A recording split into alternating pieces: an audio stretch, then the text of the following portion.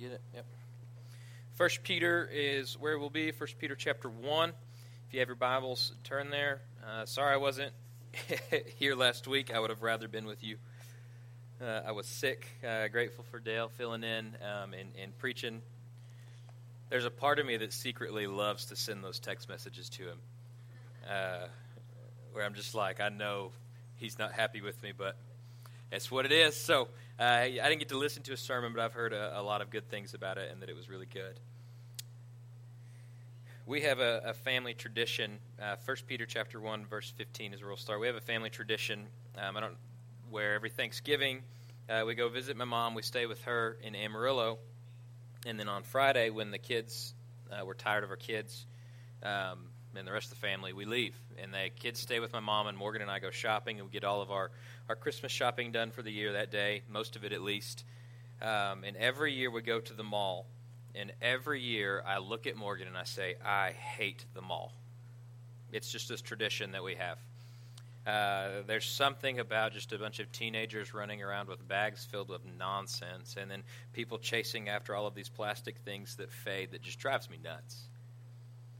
And so I was with 2 weeks really thinking about this sermon and praying through it and looking at the words and trying to, understand what was going on and looking at it. I had this realization that everything in life outside of Christ is empty, and the mall is a perfect illustration of this.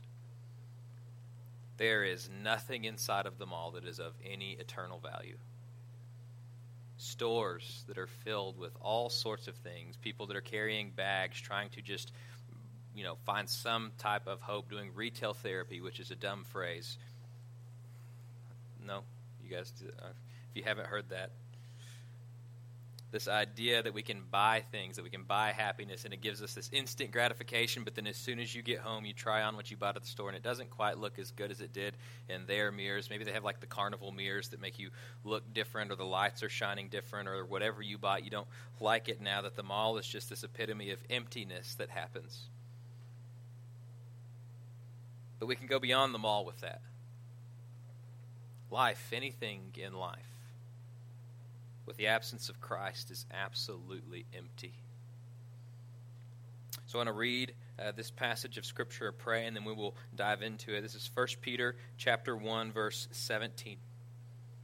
If you appeal to the Father who judges impartially according to each one's work, you are to conduct yourselves in reverence during your time living as strangers. For you know that you were redeemed from your empty ways of life, inherited from your fathers, not with perishable things like silver or gold, but with the precious blood of Christ, like that of an unblemished and spotless lamb. He was foreknown before the foundation of the world, but was revealed to you in the last times for you. So through him you believe in God, who raised him from the dead, gave him glory, so that your faith and your hope are in God. Let's pray. Father, we come to you this morning grateful for your word. God, I come to you this morning grateful for those of us who get to gather together, that we can sing songs, God, that glorify you. And that our worship isn't about our performance. Our worship isn't about our style. The worship isn't about us. Our worship is about you. And so I pray as we walk through this passage you have for us in 1 Peter, that you would help us to see and to recognize, God, that outside of you there is no value. There is no hope. All of life is empty. But with you we have more than we would ever need. That Jesus, you are enough for us. Grow us this morning in you. And it's in your name we pray. Amen. 1 Peter chapter 1, verse 17. Let's read it again. If you appeal to the Father who judges impartially according to each one's work, you are conducting yourself in reverence during your time living as strangers. So if you remember, up to this point, Peter's talked a lot. He's talked about salvation. He's talked about who God is, how God saves. And now he's moved on to this section where he's talking about holiness of God. That's what this theme of this passage is. And right before this, Peter says, be holy because I am holy. Quoting the Old Testament, he talks about this holiness. And so in the midst of this holiness section, Peter says, if you appeal to the Father, if you plead with the Father, if you call on the Father for help, let's think about this for a minute. God is absolutely Father. And with that imagery comes this idea of closeness, of togetherness, of like a paternal figure that you can hold to. But what God also is God's also judge. And he brings about justice and righteousness, and it has legal ramifications. And so Peter tells us he judges impartially according to each one's work. So even if you're his child, you don't get a pass. There's no favoritism in God the Father, no nepotism. He is the perfect judge. He is perfectly just. So on the surface, we might think, well, it's a good thing that God's just judging me for my things and not the things of everybody else. I'm going to get what I deserve, and that's a good thing for me. I don't know about you, but when I meditate on the holiness of God, that's stated right before this, and then I look at my life, what I see there are many areas where I know I fail to be holy. And there are other areas where I can think, you know what, I think I've got a pretty good grasp on this. Not trying to be arrogant or boastful or prideful, but in a genuine way. But if we take those areas of our lives and we hold them up and compare them to the holiness of God, what we'll see is what we think is pure is actually stained with dirt. Morgan has this mop thing. I don't know what it's called, but it sweeps and mops at the same time. It's, I don't know, I don't use it. So what we'll do is about once a week or so, she'll bust out this vacuum mopper deal and she'll clean the house with it. Now, there's not been many times in our life where I like to walk barefoot in our house. And so I will walk barefoot and I think, man, the floors are pretty clean. I don't step on our ground and go, man, the bottom of the floor is just dirty or grimy or whatever. And then Morgan will bust out that mop and she will clean the floor, and it exposes this hidden dirt that the floor just camouflages. And it comes out with this nasty, dirty, brown, gray water with the 3 girls that live in the house. It's just filled with hair, and it's just disgusting what comes off of our floor. I've eaten chips off that floor. In a lot of ways, that's how our holiness compared to God's works. We can look at our lives in isolation and think, I've got this figured out. I think I'm an okay person. My life isn't stained that bad, until God brings out the magnifying glass or the vacuum. That's why God's perfect judgment, on the one hand, we're afraid, we think it's good because it's judgment just against me, but on the other hand, we need to be very careful because it is against us. And that God sees our heart. And that there's no stains and there's no dirt that God doesn't witness about us. And if it doesn't measure up to the gospel, if it doesn't measure up to God himself, then it is unholy. And holiness is one of those things that you either are or you are not. There is no I'm kind of holy. You cannot be kind of holy any more than you can be kind of pregnant. You are or you aren't. And it's God's perfect just issues, that it's his judgment that rules on those things. Now, we misunderstand this because much of Christianity around us that's gaining momentum is this idea that we will water down God. Yes, he is the Father, and we should be able to approach God as our Father, but let's not forget that he is also holy and just. And let's not forget that we are not. He is good, but he is not weak. And far too often our view of God is he is like a grandpa in the recliner who is so excited when you call and you stop by for a visit. He always remembers your birthday. He always has a gift for you. He never challenges on you. He just listens and nods along. Sometimes he may turn off his hearing aids so he doesn't have to hear you, but you feel heard. You feel listened to. And at the end of it, he hugs you, leaving warm and fluffy, yet utterly unchanged in anything in your life.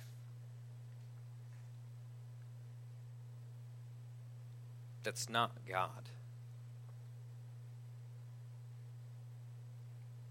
What we're subtly doing is we're taking God and we're making him in our image.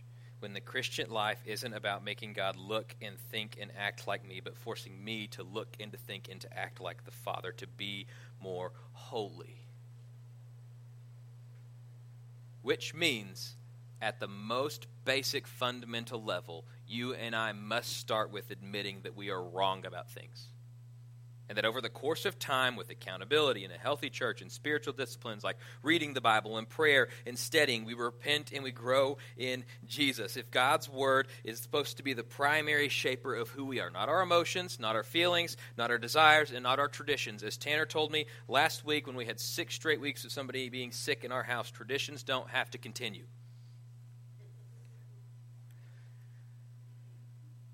So how does this impact our life? Well, it changes our motivations. That's what Peter's telling us.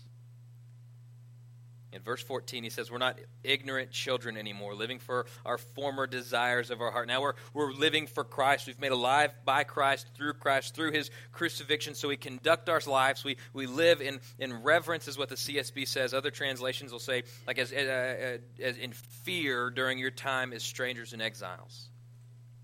The word strangers and exiles is a specific word, and what it means is it's a temporary residence. That you have a home, but where you're at isn't your home. That you're not living there for, it could be a plethora of different reasons, but it's not a permanent location for you. That you have a home, and this isn't it. And so during this temporary living situation, we are called by Peter, who is telling us for God, to live in reverence or in fear of God. Why? We know from verse 1 that this was written to those chosen Christians living as exiles in Asia Minor, which is modern-day Turkey, part of the world. And sometimes our temptation when we're minority, especially as Christians, and get ready because this is the trajectory of where America is going, is that if we're the minority, if we're Christians, if we're clinging to these things, our desire is often to hole up and to self-protect. To live not like monks, but kind of like monks. Away. Evil is out there, so I'm going to take me and mine, and we're going to disengage from it and hide. And what Peter is saying, no.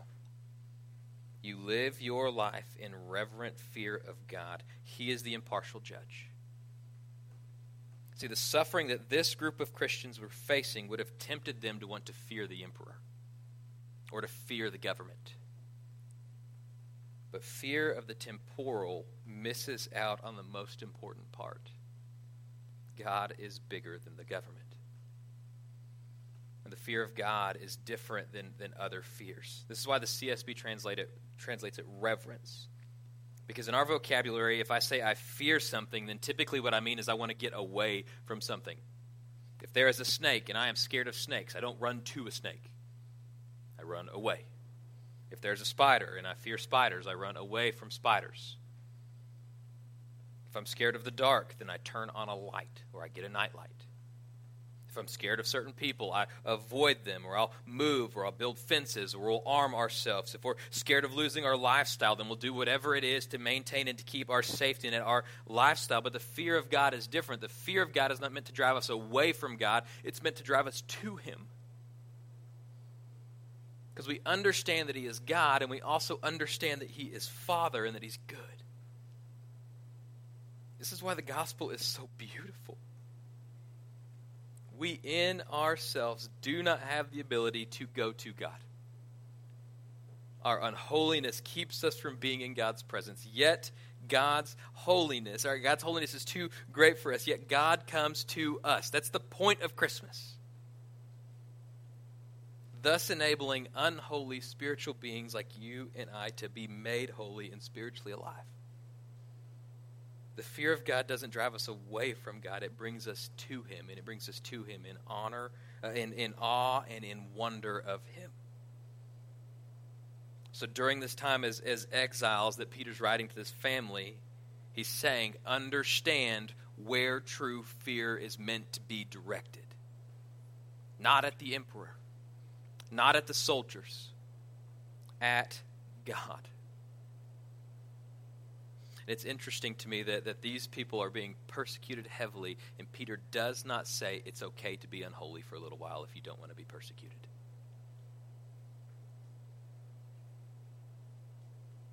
This is important for you and I, brothers and sisters. There's a bill right now that's trying to be passed through the Senate that, if it goes through, will impact you and I tremendously.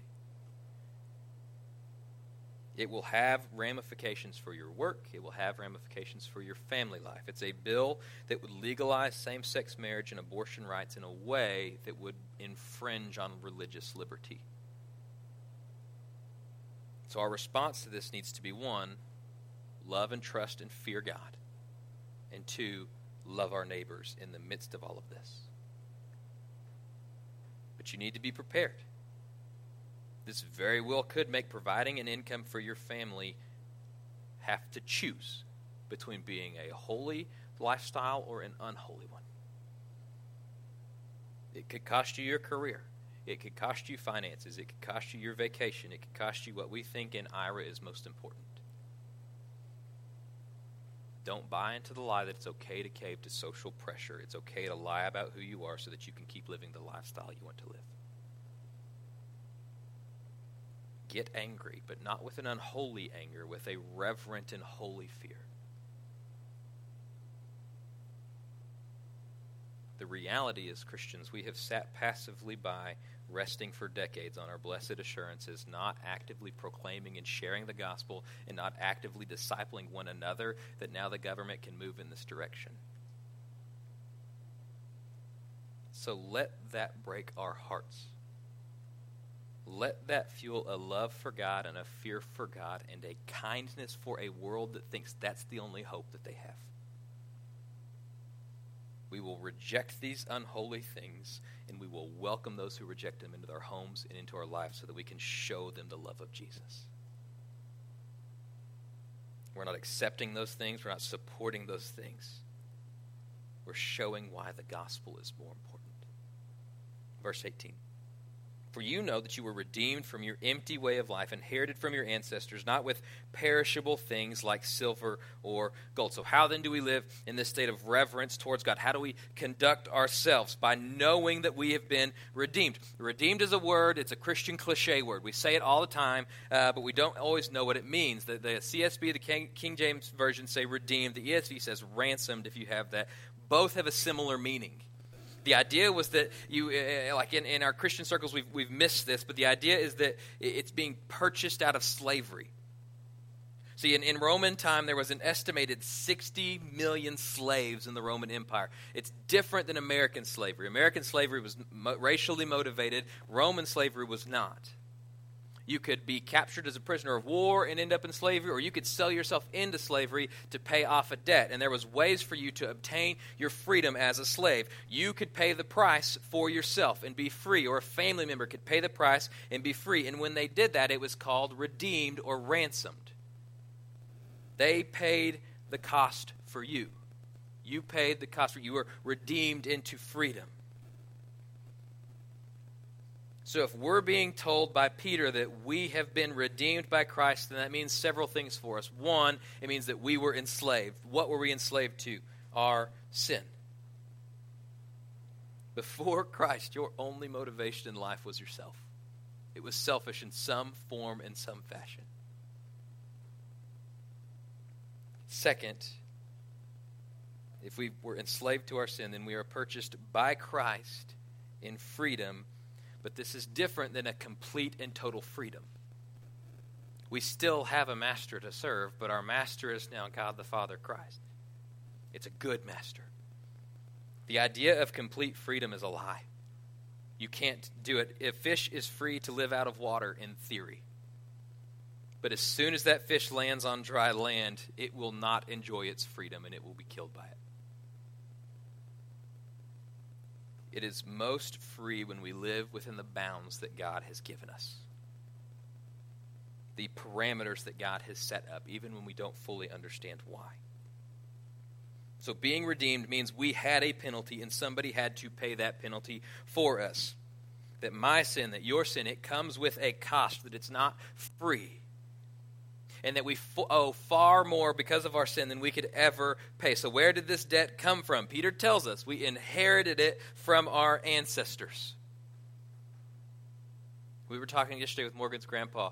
He has pigeon toes like this, and I have toes like this. And if you walk around, our families are just either there's nobody got straight feet. It's like this. We all inherited this from I didn't because he's not my biological grandfather. That'd be weird. We all pass on to our kids, and we've been passed on to ourselves this sinful nature. See, this rebellion, this evil is outside of us, right? It's absolutely beyond us, but we must not forget it's also within us. And what it does is it puts on blinders, and it makes us feel like all of the evil is outside, and if I can just get away from that, then I can live the life that I want to live and please God. But that's not the reality of what the Bible teaches. We sin because we're sinful. We start sinful. We don't earn our way to sin. We start sinful. No one has ever had to teach a toddler how to lie. There's just something in us from conception. We're not innocent in our sin. We've not helped ourselves. And so Peter describes it here as an empty way of life, which is the truth of all of life. Without Christ, all of life is truly empty. I think about this often as I am out and about when I see people who pour their entire lives into things looking for something of substance and something that's real. I mean, it hurts me when I see churches that are trying to appeal to people by trying to entertain them when what they need is not more entertainment. They need something worth gathering for, something of substance, something that is real. It pains me when I see people who value their work more than they value anything else, doing a good job or building a business or getting a promotion or making a good living or providing for their family or being independent, etc. All are noble and valuable things, but in the end, without Christ, it's utterly waste of time. It's empty. And here's why. We will stand before the perfect judge, God.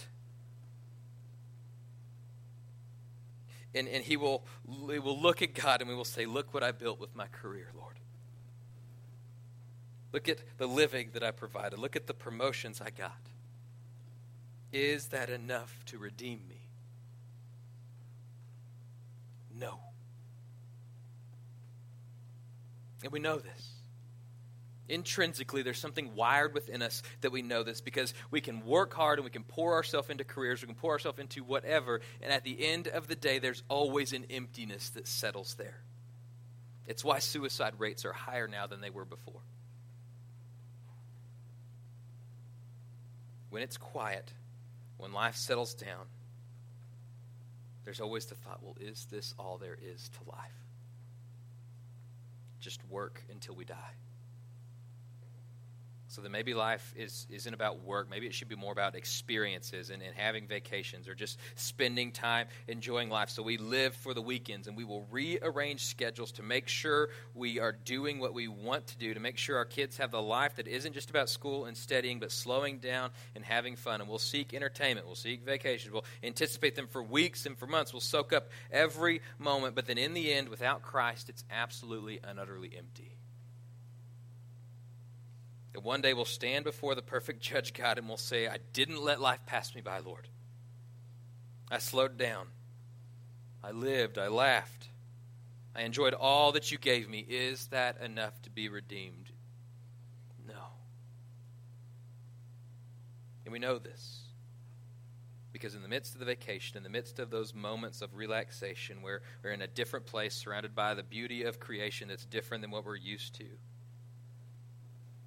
we'll bury our nose in our phones. We'll have moments when we think, is this it? Is this all that there is? I'm going to work 50 weeks so that I can enjoy 2 a year.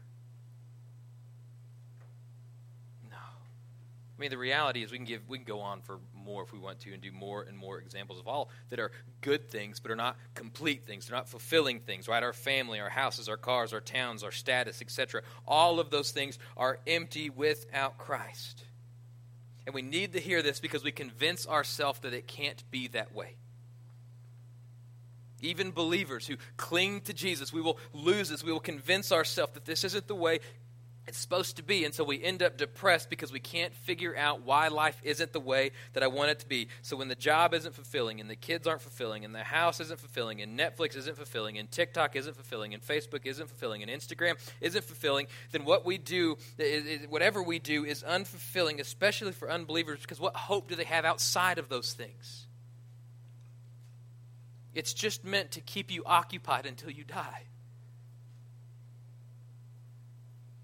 That life is just empty.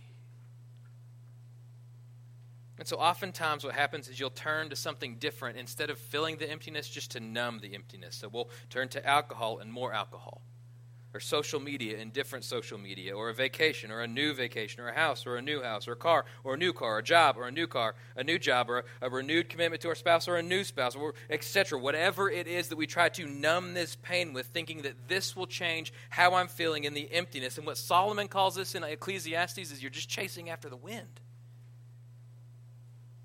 Run as fast as you might, you'll never catch it. It's wind. And I love what Peter says. We're not redeemed by things like silver and gold. He talks about silver and gold as if it's as common as dirt in West Texas. We would be tempted to try to buy our redemption with silver and gold, wouldn't we? Yet Peter says that's not enough to redeem this empty life. So then, how? How have we been? What is more fulfilling than silver and gold? What gives life and meaning and fulfillment? What makes life worth living? Verse 19. The precious blood of Christ, like that of an unblemished and spotless lamb. It's the blood of Jesus that's more valuable than silver and gold. You've been redeemed from an empty way of life. Think about just the blessing of that. Instead of just having to go through the motions your whole life and not really have anything of substance and anything of value happen, we have the precious blood of Christ, which means our life is worth living. That we have a hope, that we can have a faith that we can cling to in the midst of the darkest times, in the best times. I mean, what Peter is saying, it is better to die with Christ than to live a long and empty life without him. And he connects everything to the death of Jesus, to the blood of Jesus, that of an unblemished and spotless lamb. I want to trace this with you through the Bible because I think it's so important. In Genesis 3, if you think back to the garden, when Adam and Eve sinned and their punishments they were given and they were kicked out of the garden, we're not told, but we do know that God kills an animal and clothes them in the animal skin. It very well could have been a lamb. So an animal was killed to cover their sin and to cover their shame. The next chapter, Genesis 4. The reason why it could be a lamb is because we know that that's what Abel kept. And Abel offers the sacrifice of his firstborn sheep, a sacrifice to God, and it's accepted. While his brother Cain offers a sacrifice of the fruit of the land, and it's not accepted by God. And this makes Cain so angry that Cain killed Abel. And God tells Cain, your brother's blood rises from the ground. This idea that there is that some sacrifice, some killing of an animal is acceptable to God, yet killing another human being is unacceptable. And it puts this importance on blood. If we fast forward to Genesis 22, Abraham has been praying his entire life for a son. God finally, against all medical experts, gives Abraham a son, Isaac. And then God looks at Abraham and he says, take your son, your only son, have him carry the wood to an altar, and I want you to kill him and sacrifice him on the altar. Why? Abraham doesn't know the why, but he knows God, and so he obeys. He ties Isaac to the altar. And Isaac, we think of this story as Isaac as a little kid. He's not. He's probably a teenager at this time.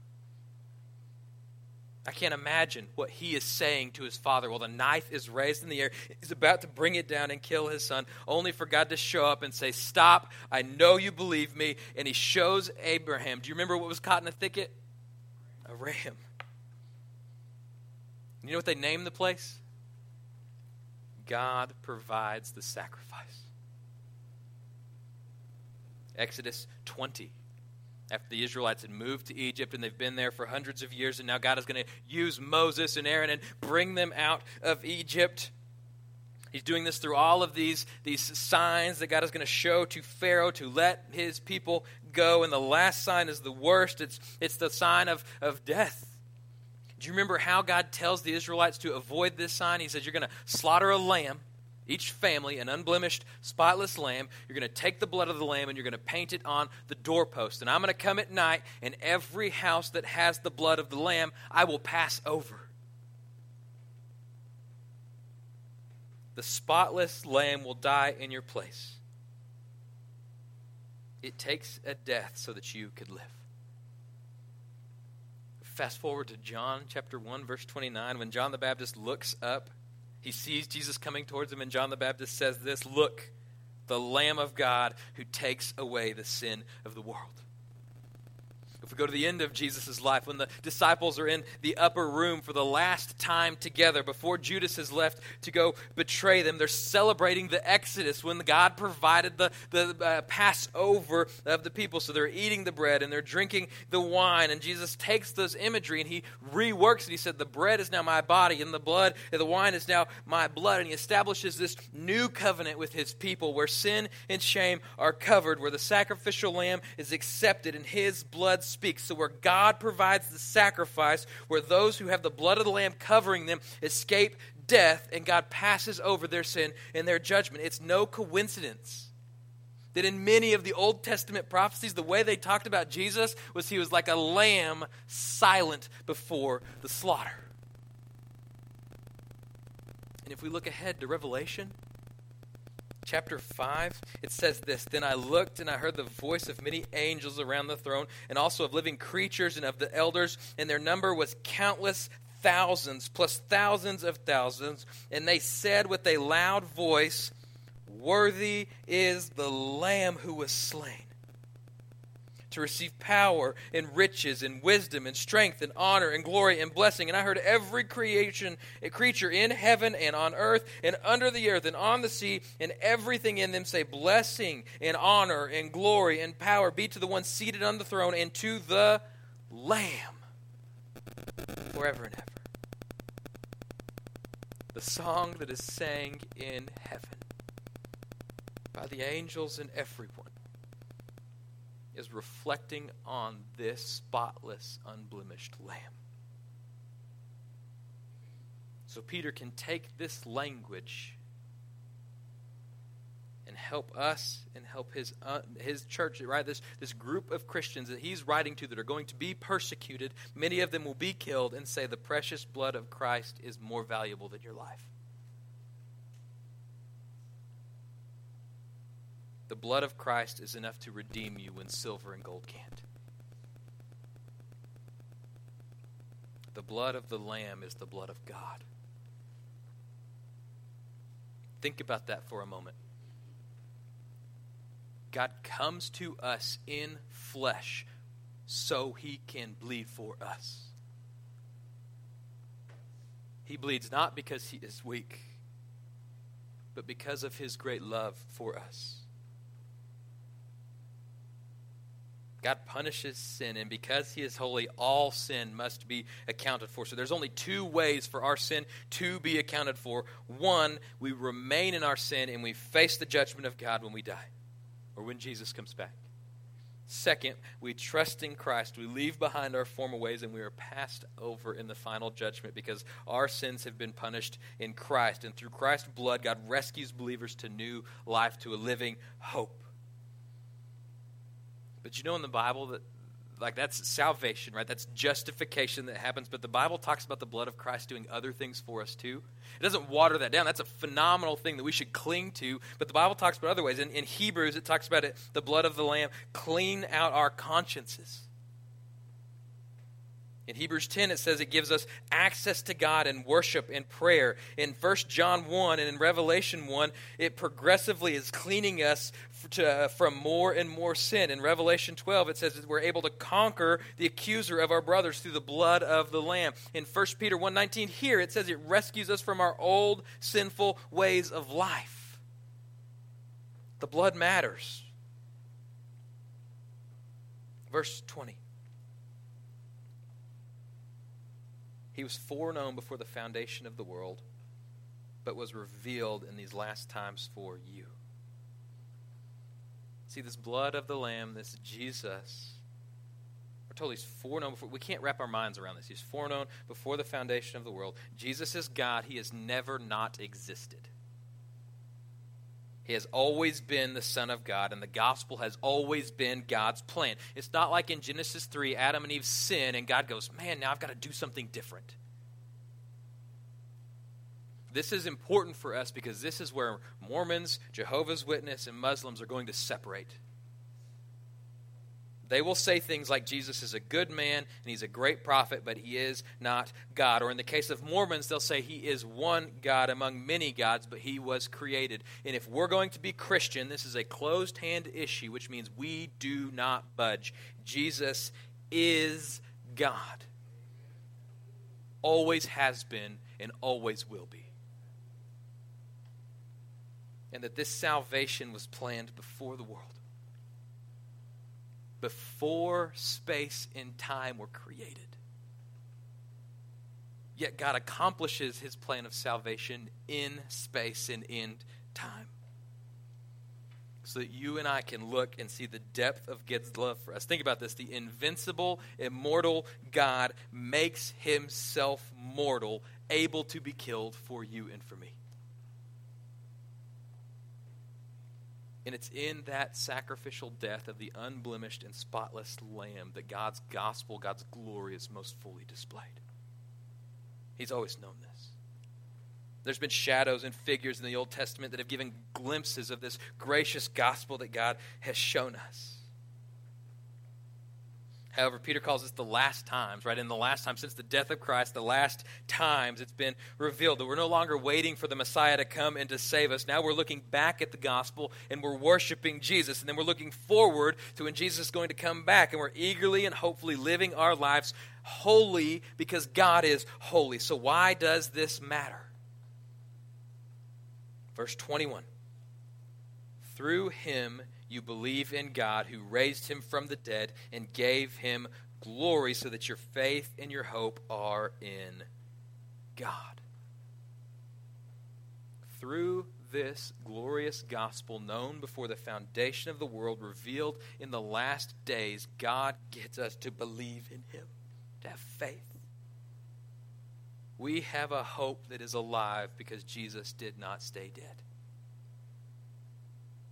Because God raised Jesus from the grave and gave Jesus glory, we have a hope.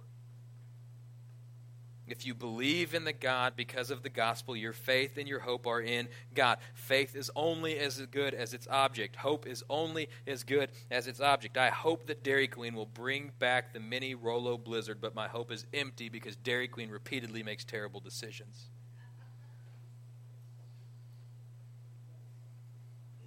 I have hope that one day one of my favorite sports teams will put it together and at least bring a competitive team to a field, maybe win a championship. My faith is empty.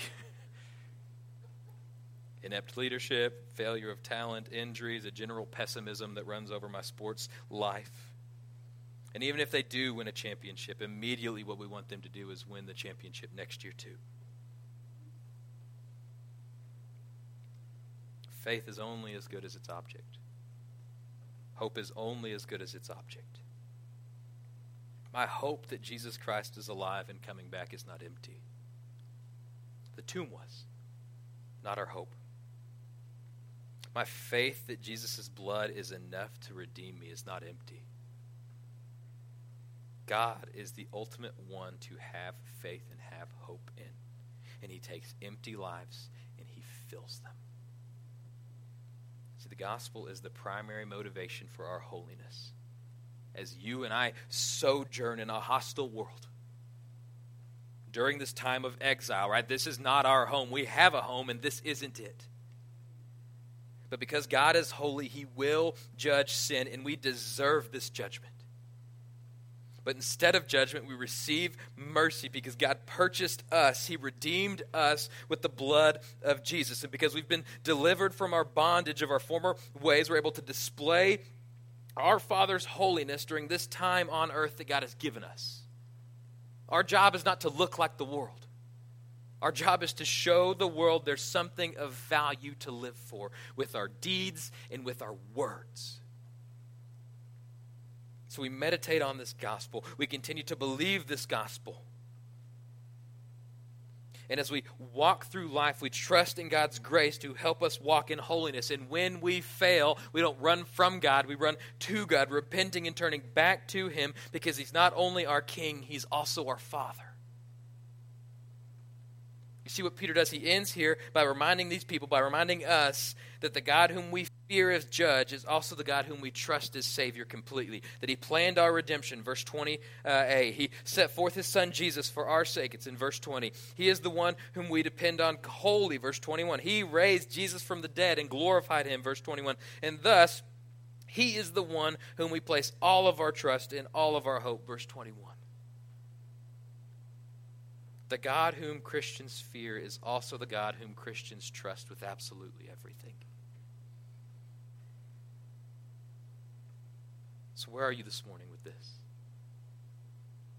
We look at this passage of Scripture and we see these things, and Peter's showing us through the inspiration of the Holy Spirit that there is a God to fear. And we should fear God. But this God is also Father, and he lavishes grace on those who believe in him. And so if you're an unbeliever who's here this morning, hear me. There is hope for your empty life. There is meaning and there is purpose, and it's the blood of Jesus. For believers who are here this morning, we look at this passage and we need to ask ourselves, what do we look like? Do we look like our life is lived without Christ, or do we look like we trust in Christ completely and fully? Is our hope fully and completely in God? Is our faith fully and completely in God, or is it on something else? Repent where we need to repent. Be encouraged where we need to be encouraged. No matter what the world throws at us, God knows. And the blood of Jesus is more powerful. Let's pray. God, we thank you for today. We thank you that we do get to gather together. God, I thank you that your blood is more than enough for us. That what the world offers, that what this flesh offers, God, all of those things are empty and they pale in comparison to you. God, I believe what you're doing right now in our world and in our part of the world particularly is you're exposing many of the idols and many of the things that we trust in for hope and for peace and for comfort. A recession is not always the worst thing that happens, God. It can drive us back to you. A government that's corrupt and leading us in ways is not always the worst thing that can happen, God. It can drive us back to you. God, I pray as we enter into this season of Advent, where we remember the coming of Jesus, that you would help our hearts to grow in you, God. For any unbeliever who's here, I pray that you would help them to repent and to believe in you, that you would save them by the blood of Jesus, not by their works, not by their actions, but by your work and your action. God, for believers who are here, I pray that you would strengthen us, that we would see the reality of what life is and we wouldn't fear it because we fear you. Thank you for Jesus, for the finished work of the cross, and it's in your name we pray. Amen. If you'll stand, Vince is going to lead us in a song.